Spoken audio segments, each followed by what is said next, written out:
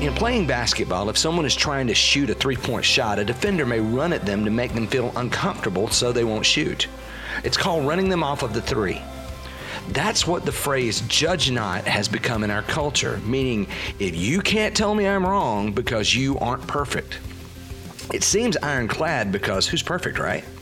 It comes from a verse in Matthew 7, but to use it in this way totally distorts what Matthew 7 is saying. First, the word judge in Matthew 7 means to pronounce final sentence on. That's what judging is. That's something that's beyond our pay grade to do. Telling someone that they are wrong is not sending them to their eternal doom. On the contrary, it implies that you think there's hope for them. Simply never noticing wrong and saying they'll never change could in a sense be committing the very sin you are trying to avoid. Do you want someone else just to write you off as hopeless? Me neither. I don't want to be judged that way. So how would that work if no one could ever tell anyone else they were wrong if they weren't perfect? The rest of Matthew 7 gives you distinct ways to evaluate situations and people for sin. Is that a joke? If you even use "judge not," aren't you a hypocrite since you're trying to correct someone with that statement? That's nuts. Matthew 7 verse 5 presses the picture of removing the glaring sin, the plank, from your own eye before you try to help remove the speck from your brother's eye. Now, we are never to use someone else's sin as a means to avoid our own, but verse 5 gives us clarity on this point as to the one reason for that goal.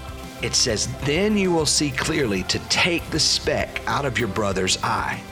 One of the reasons that you are to keep your life as clean from sin as possible is so that you can see clearly to help your brother or sister out of their damaging behavior. The expected response after delivering the "judge not" phrase is to end the conversation, just giving each other permission to be wrong. But that's not what the Bible instructs us to do at all. The next time someone uses the phrase on you, be true to Matthew 7. Ask them what is the sin they are referring to in your life. If they pick their jaw up off the floor and answer you, stop right there, confess that to God, apologize to them if necessary, and correct your direction. Then say, "Thank you. Now let me help you with your sin as well." Speak the truth, but do it in love, not in arrogance or anger or revenge. If you cannot act in humility and love, there is a first plank in your eye that you should remove. Model humility and don't let them run you off the three. And if we did things that way, we'd have a better world. I'm Jim Campbell, lead pastor of Bay West Church. Until next time.